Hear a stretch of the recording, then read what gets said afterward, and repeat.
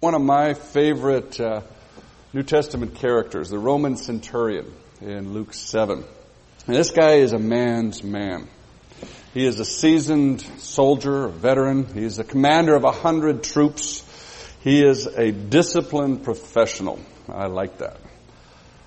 You know, one of the most popular authors these days is Tom Clancy. I've read just about everything he's written. He seems to be especially popular with men. I even like the movies that were made from his books. Usually I don't like a movie if I've read the book first, but I like these, you know, Hunt for Red October and Patriot Games and Clear and Present Danger. Why is he so popular these days? Is it just that grown-up little boys like war stories? Probably. But I think there's more to it. I think the reason that his novels are so attractive is that there's this strong sense of professionalism. The soldiers, the heroes in his writings are professionals. And I think that appeals to us. It just feels good to see somebody be professional. I like the movie Apollo 13 for the same reason. You know, watching all of those NASA engineers work together as professionals, the astronauts working together, Jim Lovell, you know, the consummate professional. I was talking to Mark Farmer the other day. He was telling me that his father was actually one of the leaders of the telemetry department that was in charge of communicating from Houston to the spaceships on the Apollo missions. And he was telling Mark that Jim Lovell must have ice water in his veins. He said it wasn't real obvious in the movie, but there was one point where the capsule was going to crash into the moon. The other two astronauts thought it was over. They were panicking. They were freaking out. The computers were down. And Lovell was sitting there with a piece of paper and a slide rule, calculating the corrections that would have to be made. And he manually turned the capsule so it would avoid collision and get on the right course. You know, here is the consummate professional. That's being a professional. He handles the situation. He doesn't let his emotions run away with him. He conducts himself with respect and discipline. See, most of us like the concept of a professional because it has with it the concept or the feelings of courage and respect and honor and discipline. Those are virtues that we rightly admire. Well, this morning I want to look at a professional who has something even more admirable about him. If you haven't turned to Luke chapter 7, I want to first read through this story and then make some comments as we go. Starting with verse 1, it says, when Jesus had finished saying all this in the hearing of the people, he entered Capernaum. Now, all this is the stuff we've been studying the last couple of weeks, Jesus teaching on how we can live in a way that reflects our Father's personality, His character, how we can live in a way that looks like God. And he also taught on the importance of responding to His teaching, not just hearing it, but responding to it. But anyway, when he had finished all these teachings, he went into Capernaum, and this is what happens. There, a centurion's servant, whom his master valued highly, was sick and about to die. The centurion heard of Jesus and sent some elders of the Jews to him, asking him to come and heal his servant. Well, apparently there was a centurion who lived in Capernaum, or at least near Capernaum. Centurion was a commander of 100 soldiers, so we can assume that there was a Roman occupation force stationed there near Capernaum, at least 100 soldiers, and this guy was the commander. This made him a very powerful, influential person in that area. He represented the authority and the power of Rome. Local leaders were allowed to govern. Unless he saw something getting out of hand, then he could step in with his troops and settle things. Also realize that a centurion was not a commissioned officer. In those days, a lot of the officers were political appointments, favors. A lot of the officers were incompetent because they had no experience. They were just given the role, given their command as a political favor. Well, centurions came up through the ranks. They earned their command. They earned it by winning the trust and respect of the other rank-and-file soldiers. They earned it by being someone who the other soldiers could trust, not to lead them into trouble unnecessarily, but to command effectively once trouble started. You see, the Roman army was the most professional army of its day. That's what enabled them to rule the world. Their discipline and professionalism. And centurions were the backbone of the Roman army. A Roman historian by the name of Polybius writes about centurions. He says, "A centurion must not be a seeker after danger, but a man who can command, steady in action, and reliable. They ought not to be over-anxious to rush into a fight, but when hard-pressed, he must be ready to hold his ground and die at his post." See, a Roman centurion was a man of courage and of respect, honor, discipline. Now, this particular centurion seems to be pretty unique. For one, we're told that he loved his servant. His slave, it was very untypical. Most Romans did not love their slaves. For Romans, a slave was called a living tool. You use it, you throw it away.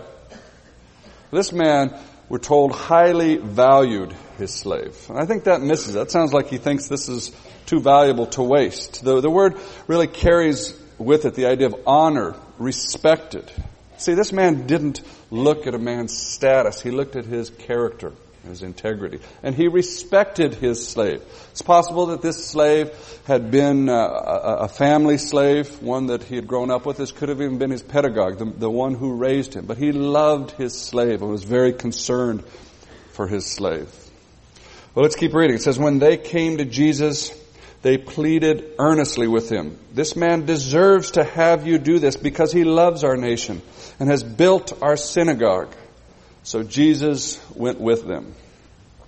See, this centurion was also unusual for a Roman because he cared for the Jews. He loved the Jewish people. Now, most Romans hated the Jews. The Jews were a lot of trouble. They were constantly rebelling and revolting. They were constantly fighting against Rome. Most conquered people gave up and assimilated into the Hellenistic culture, but not the Jews. They kept their own culture and they kept their own religion. Now, often the Roman government would encourage local religions right alongside the Roman religion because it kept things calm, kept people complacent. In fact, Gibbon writes in The Rise and Fall of the Roman Empire, he says, "The various modes of religion that prevailed in the Roman Empire were all considered by the people to be equally true, by the philosopher equally false, by the magistrate equally useful." See, the Romans encouraged the local religion because it was the opiate of the people, kept everybody under control, kept everybody calm. But that never worked for the Jews. As long as there were Romans on Jewish soil, they resisted. And it seems the more religious they were, the more they resisted. So historically, the Romans hated the Jews. The Jews were trouble. They were a danger, especially to Roman soldiers who lived under the constant threat of terrorism. But this man was different. He loved the Jews. He really did. Now, you can tell when somebody's faking it to get something from you. But this man sincerely loved God's people. And for me, that's proof of his sincerity, that he was a God-fearer, that he had a real relationship with God. Because Scripture teaches clearly that if you love God, you love His people. It's true in the Old Testament, it's true in the New Testament, it's true today. You can't say, I love God, it's just Christians, it's just His people that I can't stand. You see, if you love God, you love His people. You don't necessarily like them all.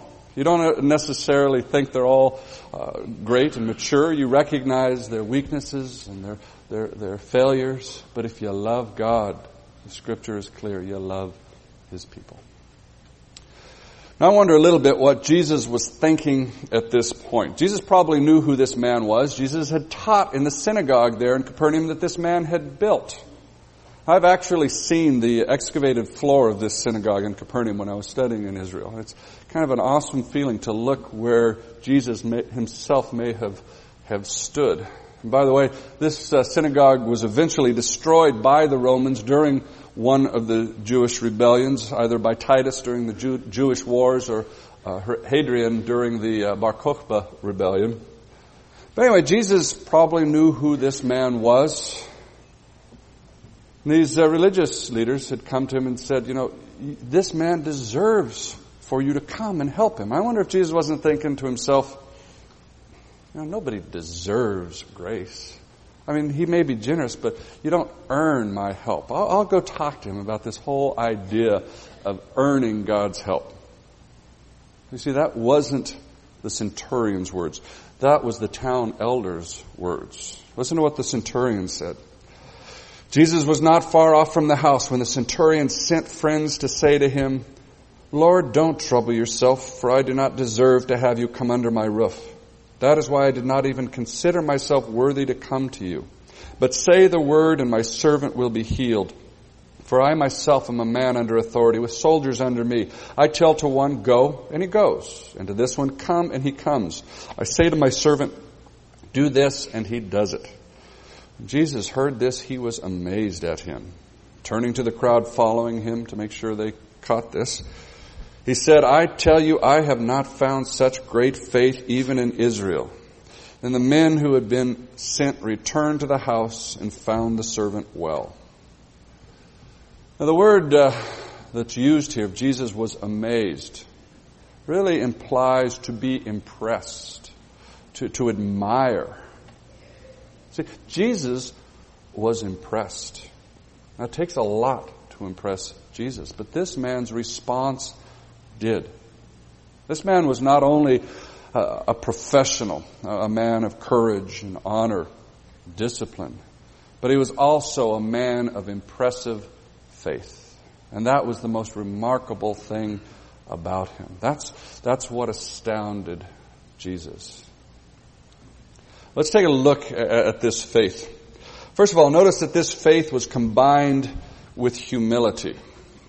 This man controlled the Roman troops for the whole area. This man was in charge. He had power.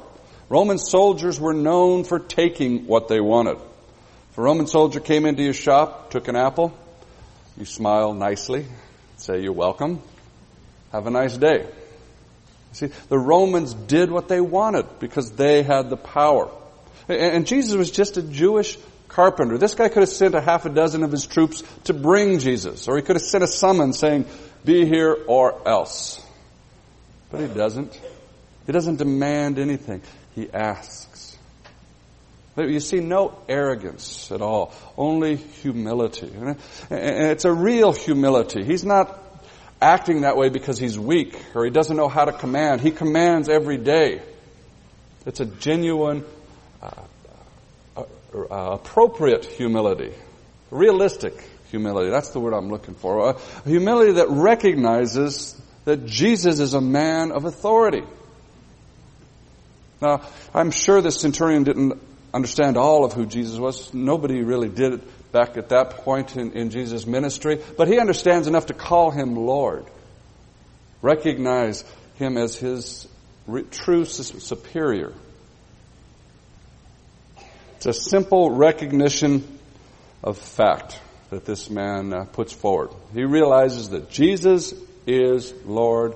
The centurion is not. It reminds me of that line from the movie Rudy, where the old priest says to Rudy, I've learned two things in my life. One, there is a God. Two, I am not him. You see, there is a God, and Jesus is him. Yet how often do we treat him in a demanding way? You know, this centurion's faith was so different than what is so often marketed as faith these days, where someone stands up and demands that God do what they think he's obligated to do. You know, claim a promise, quote a Bible verse, and then demand that God do it. As if that was faith. Well, that's not the kind of faith that this centurion was demonstrating. And a little closer to home, you know, how often in those times of fear or frustrations do we demand that God take care of our pain? solve our problems, as if we could bluff or bully God. Now don't get me wrong. We want to claim the promises of Scripture, but not as a way to force God, but as a way of honoring God, taking His Word seriously. It honors God to take His Word seriously.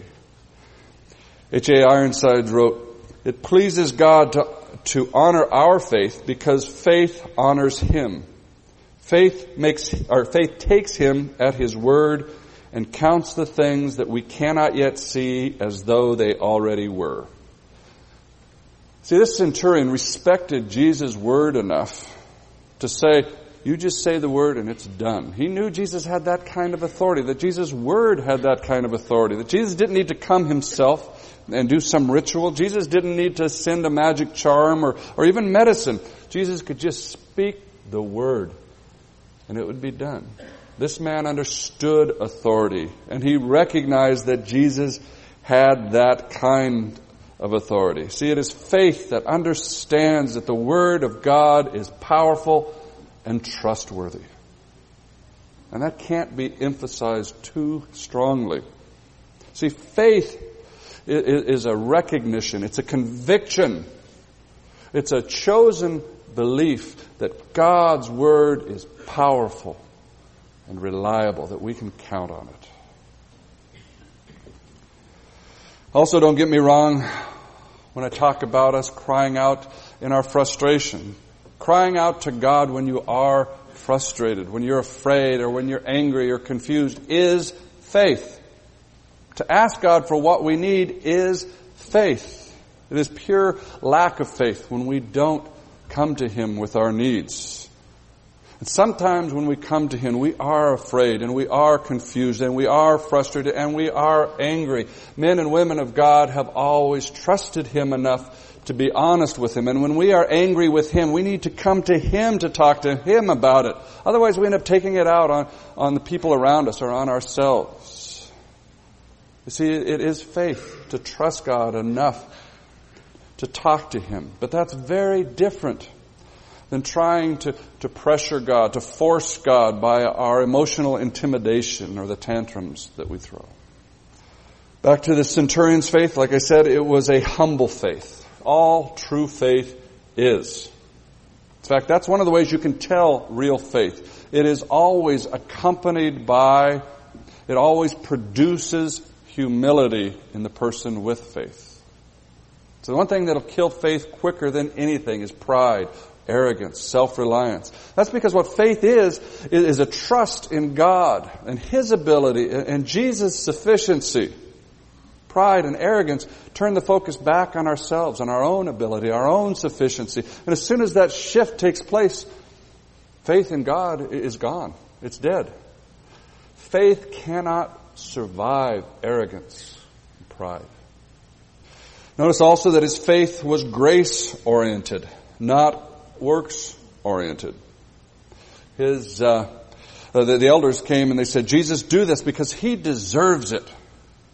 That's not at all what the centurion said. He said, I don't deserve for you to even take the time.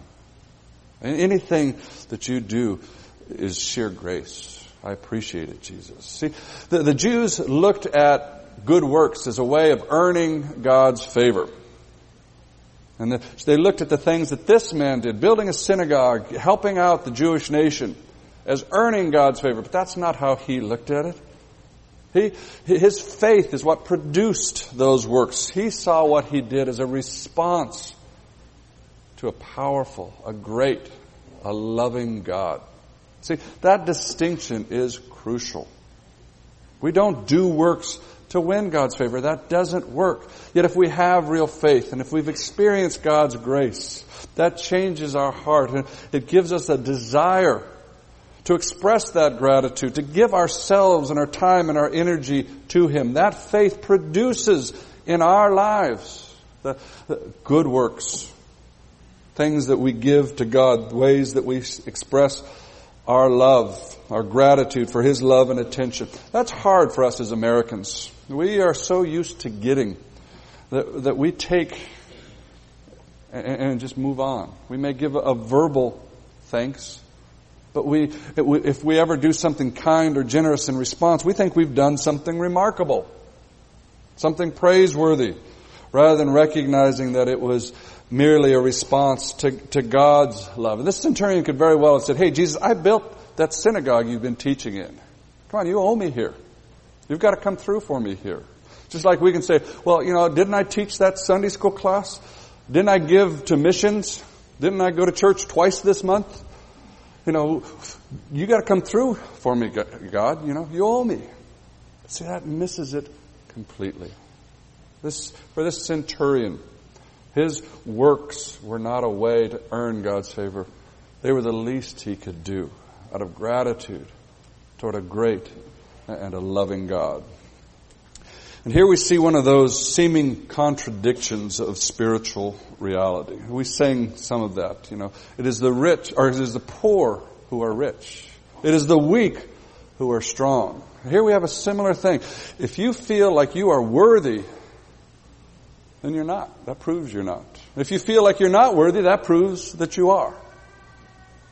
You see, it's the centurion's humility that demonstrates the sincerity of his heart's response to God. And if you're feeling like God owes you, like you've got some chips to call in from God, let that sober you. Let that wake you to a real spiritual danger that you're in. Let that break you and humble you. Yet if you're sitting there feeling unworthy of God's love and care, let His Spirit comfort you in that, knowing that it is for just such as you that Jesus came. Now, I think we could go on and on looking at the centurion's faith, but we do need to look at the next story as well. Let me make one more point about the centurion's faith, and then we'll move to the next story. That point is that the centurion's faith was a strong faith, was a disciplined faith. I want to call it a manly faith, but I've seen it in as many, if not more, women than I have men. What I'm talking about is this centurion, with all of his humility, with all of his lack of demandingness, his real consideration for Jesus and His schedules and his agendas. In the midst of a life and death crisis, this servant whom he loved was about to die, we're told. He doesn't panic. He doesn't demand. He doesn't resort to his power and drag Jesus there, force Him to do something. He continues to be a man of discipline and of strength. In the midst of that crisis, he demonstrates that discipline. He's a man who knows how to take orders and how to give orders. He's a man who understands authority. He's a man who responds to Jesus in that way. When he asks something of Jesus, he doesn't say, "if you can." Jesus can. Now, he doesn't presume that Jesus will, but he doesn't question whether Jesus can. And so he approaches the matter straightforward. He expresses his need. He asks what he needs to ask for. But he does it without manipulation, without bargaining, without being tentative, without going back and forth whether he believes Jesus. You get a real sense of discipline here, a discipline that takes Jesus at His word, that respects Jesus enough to be honest and straight with Him, that doesn't waver. So often we allow our insecurities to invade and distract our confidence. We allow our emotions to take us up and down and sideways.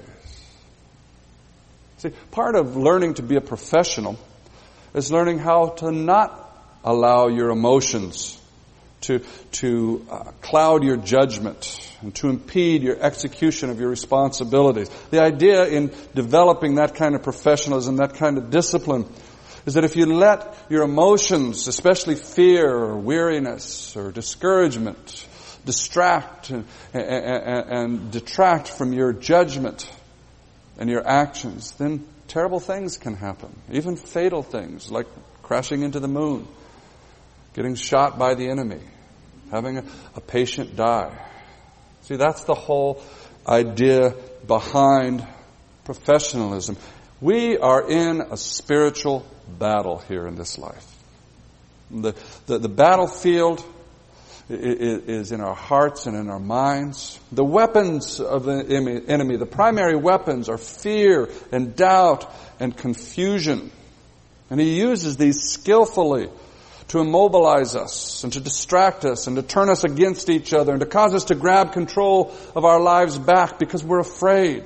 We start thinking, what if I really trust God? Is he going to come through for me? What if I trust Jesus with my job? Am I going to lose it? What if I trust him with my marriage? Is that going to kill me? Is he even there? Is he listening? And we get tired, we get weary, and we say, I can't take it anymore. In the midst of these spiritual attacks, we need discipline. To be able to say, God, I trust you. I know you can do what you said. I know you can do what I ask. I don't know if you will, but I know you can. I'm not going to panic, start demanding, start trying to manipulate. I'm going to be straight with you, God, and I need you. You see, in the midst of these crises, sometimes it's discipline, it's sheer holding on to the truth that keeps us from being destroyed. In the midst of crisis, sometimes what faith looks like is you standing there saying through your tears, God, I'm hurting. I'm confused. I'm afraid. I'm in need. But I trust you. Say but the word, and it will be done. In the Catholic Mass, I don't know if they still do this, they used to ring a bell. Then everyone would strike their breast and say, Lord, I am not worthy that you should come under my roof. Say but the word, and my soul shall be healed. I'm convinced that the faith that was so refreshing to Jesus, the faith that Jesus admired, the faith that really caught Jesus' notice, was the faith that allowed this centurion to rise above his fear for this servant he loved, to believe Jesus. See, disciplined faith is a delight to our Lord. Now let me set up this next story because I think we really need it from here. It helps us balance some things. See, in the story of the centurion, Jesus does a great miracle, the one we just looked at. He does a long distance healing in response to this centurion's disciplined faith. But I've sometimes heard this passage used to teach that if you want miracles in your life, then you got to have this kind of faith. And conversely, if you don't see miracles in your life, it must be because your faith is not strong enough. Well, I think our next story meets that head on. Because it is not faith that does miracles. Jesus does miracles. The second way I think this story brings balance to what I've been saying has to do with this whole idea of disciplined faith. I've been arguing that disciplined faith delights our Lord. And that to some degree, disciplined faith is the ability to rise above our emotion, to not be neutralized by emotion. And I'm convinced that's true. But unfortunately, that can and often is taken to imply that somehow emotions are the problem. Emotions are the enemy. That what really counts is discipline, and the way you establish discipline is you crush all emotion. Sadly, that is somewhat of an appealing philosophy to many Christian men. The idea of a disciplined, emotionless, militarily run home or church sounds very attractive to some. I think of the Von Trapp family in Sound of Music, where the father blows his whistle and the kids all light up, in a straight line, chin up, looking straight ahead. And I think, yeah, that'd be cool. I'll blow my whistle, my kids light up. Yeah, good chance of that happening. But that sounds, unfortunately, very attractive to some of us. And some of you were actually raised in homes where that was the atmosphere, that was the ideal. And so God feels to you like kind of a tough drill sergeant who's trying to toughen you up, who tells you life is tough, get on with it. The idea of disciplined faith can sound so cold and heartless, but it isn't. For one, this centurion is not cold and heartless. He loves his servant. He loves God's people. There's nothing cold and heartless about him. Cold and heartless discipline is a sign of insecurity, not true authority. Take a look at this next story. It says, soon afterward, Jesus went to a town called Nain, and his disciples and a large crowd went along with him. As he approached the town gate, a dead person was being carried out on the way to be buried. The only son of his mother, and she was a widow, and a large crowd from the town was with her. When Jesus saw her, his heart went out to her, and he said, don't cry. Then he went up and he touched the coffin. Coffin is really the wrong word because they didn't use coffins in those days. It was just kind of a wicker bier, a stretcher, open stretcher that they used to take them to the grave and bury them without a coffin. Anyway, he touched the coffin and those carrying it stood still. He said, young man, the word he uses means the man was probably in his early 20s. Young man, I say to you, get up. The dead man sat up, began to talk. Jesus gave him back to his mother. They were all filled with awe and praised God. A great prophet has appeared among us, they said. God has come to help his people. This news about Jesus spread throughout Judea. Now let's talk a little about this story. Faith is important. That is a clear message of Scripture. Yet here Jesus does a miracle without anyone expressing any faith. No one knew what he was up to. So nobody had a chance to believe or not believe. He just goes up and he raises this young man back to life. See, this was not an issue of faith. See, ultimately, disciplined faith is a delight to our Lord. But what ultimately matters, what it ultimately comes down to is not our faith or lack of faith. The ultimate issue is Jesus and his character, his compassion, his love, his thoughtfulness of us. You see, because of God's loving character, he is doing for us all the time. Every day, the majority of our needs, he meets without us even noticing, without us ever even asking. Because that's his loving, giving character. In our strange way of thinking, we begin to look at faith as if it was something in itself, a virtue in itself. But you see, faith is only as good as its object, what you have faith in. You can have all the faith you want that you can float in midair, but if you step off a ladder, you fall to the ground. You can have all the faith in the world, but if what you believe is a lie, it won't do you any good. What matters is the object of your faith. And the only ultimately trustworthy object for faith is Jesus himself. Now in this story, Jesus walking along, he sees this funeral procession and it broke his heart.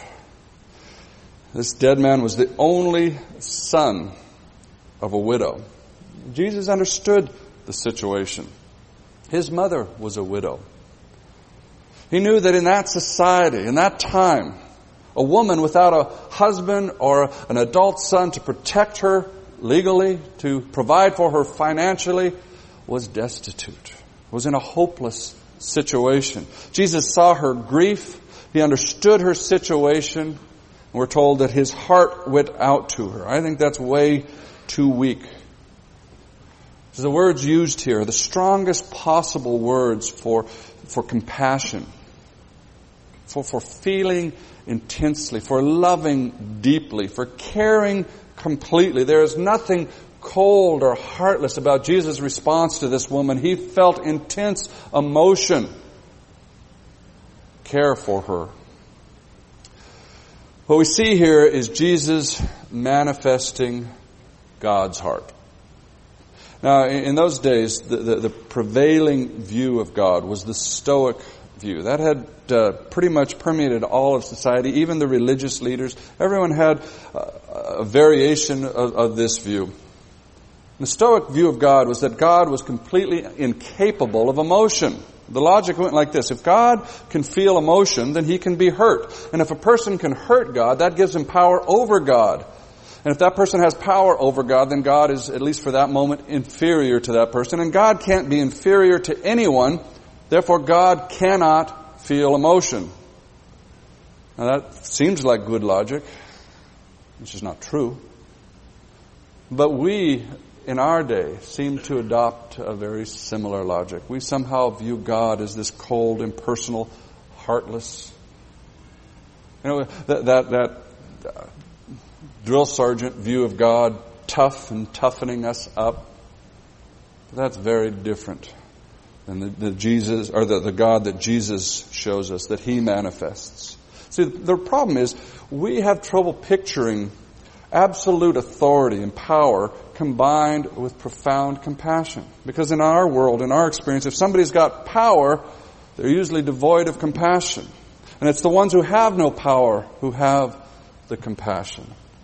We rarely see the two combined. But in Jesus, they combine, because in the Father, they combine. The reality is, as Shelley wrote, in every pang that rends the heart, the man of sorrows has a part. See, the reality is that God does feel. The reality is that our pain breaks His heart. That He has not insulated Himself from us. The mind-boggler is that He's chosen to walk through life with us, through the pain, really, honestly sharing life with us. Now in our story, Jesus brings this young man back to life, gives him back to his mother. I can't imagine the joy she must have felt. You know, all of the horror of losing her boy, all of the terror of what her future looked like, all reversed just in an instant. You know, what power, what love the Lord expressed. But how come Jesus did this for her? And not for all of the other mothers throughout Israel who had lost a son? And how come Jesus does this for her? And not for all the other mothers in our congregation who've lost a son or a daughter or a mate? You know, these questions kind of logically follow when you think of Jesus' love. Does He love her more? Was she just lucky in the right place at the right time? Let me offer a couple of answers to that. A little short-range answer and a long-range answer. I don't pretend that these are complete answers, but they're the beginnings of answers. First, the short range. Jesus was doing miracles in Palestine in the first century for specific reasons. Now, He was responding to people He came face to face with. He was responding with compassion to their need. He genuinely cared about them individually, personally. So these were true expressions of His love and His compassion. But He was also doing something else. He was also pursuing a larger strategy and a larger mission. He chose who and where and when in order to reveal Himself, to help people come to an understanding of who He was and the authority and the power that He had. Jesus selectively healed in order to reveal Himself as the God who heals, the God who has all authority. And in this particular instance, He is demonstrating, He is showing people, you and I, that He has power over death. This young man was not just unconscious, he was dead. And yet Jesus, simply with just His word, He speaks, and the spirit and the soul return to the body, and that boy was alive. Jesus has power over death. Only God has that kind of power. The people were right when they concluded, God has come to help His people. So the short-term answer Of why Jesus heals some and not others is not that His love is any different. His love stays the same. His character stays the same. But Jesus is doing more. There are more reasons involved. And those reasons may change from situation to situation where He heals one and not another. Now, the long-range answer for why Jesus doesn't just heal every mother's child, well, the long-range answer is that He will. The story's not over. We're still in the middle. That one day, Jesus will. You see, our story here in Luke is a demonstration that Jesus can defeat death. He can take back from death what death has taken from us. He has that power, and one day He will use it. That is our absolutely confident hope. We know it because He's done it. In 1 Thessalonians, He tells us, He gives us His word that we will be reunited with those we love in Christ. So He's told us it would happen, and He showed us He has the power and the authority to do it. And this instance strengthens our faith. It helps us to believe that He will do that because He has done it and He can do what He says. But for now, He has not finally judged, put death away. It's still among us. And the reason it's still among us is because sin is still among us. And to have a world in which there is sin, but there's no death to put an end to it, would be to create an endlessly miserable world. But we have His clear word that one day the final enemy will be put away. Death will be judged and put away. We know it to be true. And on that day we will be reunited with those that we love in Christ who have gone before. This last weekend I did a funeral for an elderly brother in Christ. He was 100 years old. What a celebration that was. I'm sure there was grief, missing him, not having him there. There's that pain of separation. There were even tears. But the celebration was far overshadowing all of that grief. Because there was an absolute confidence of where he was. He was enjoying his Savior's face. And there was an absolute confidence that those of us who are in Christ will see Him again. When all that we have studied today is boiled down, it comes to this. Faith is important. Disciplined faith is a delight to our Lord.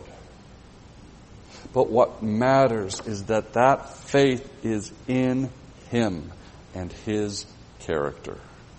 See, His love, His authority, His power, His goodness, His compassion show us that that faith is warranted. When we see Him as He is, faith becomes a sure thing. So let's pray.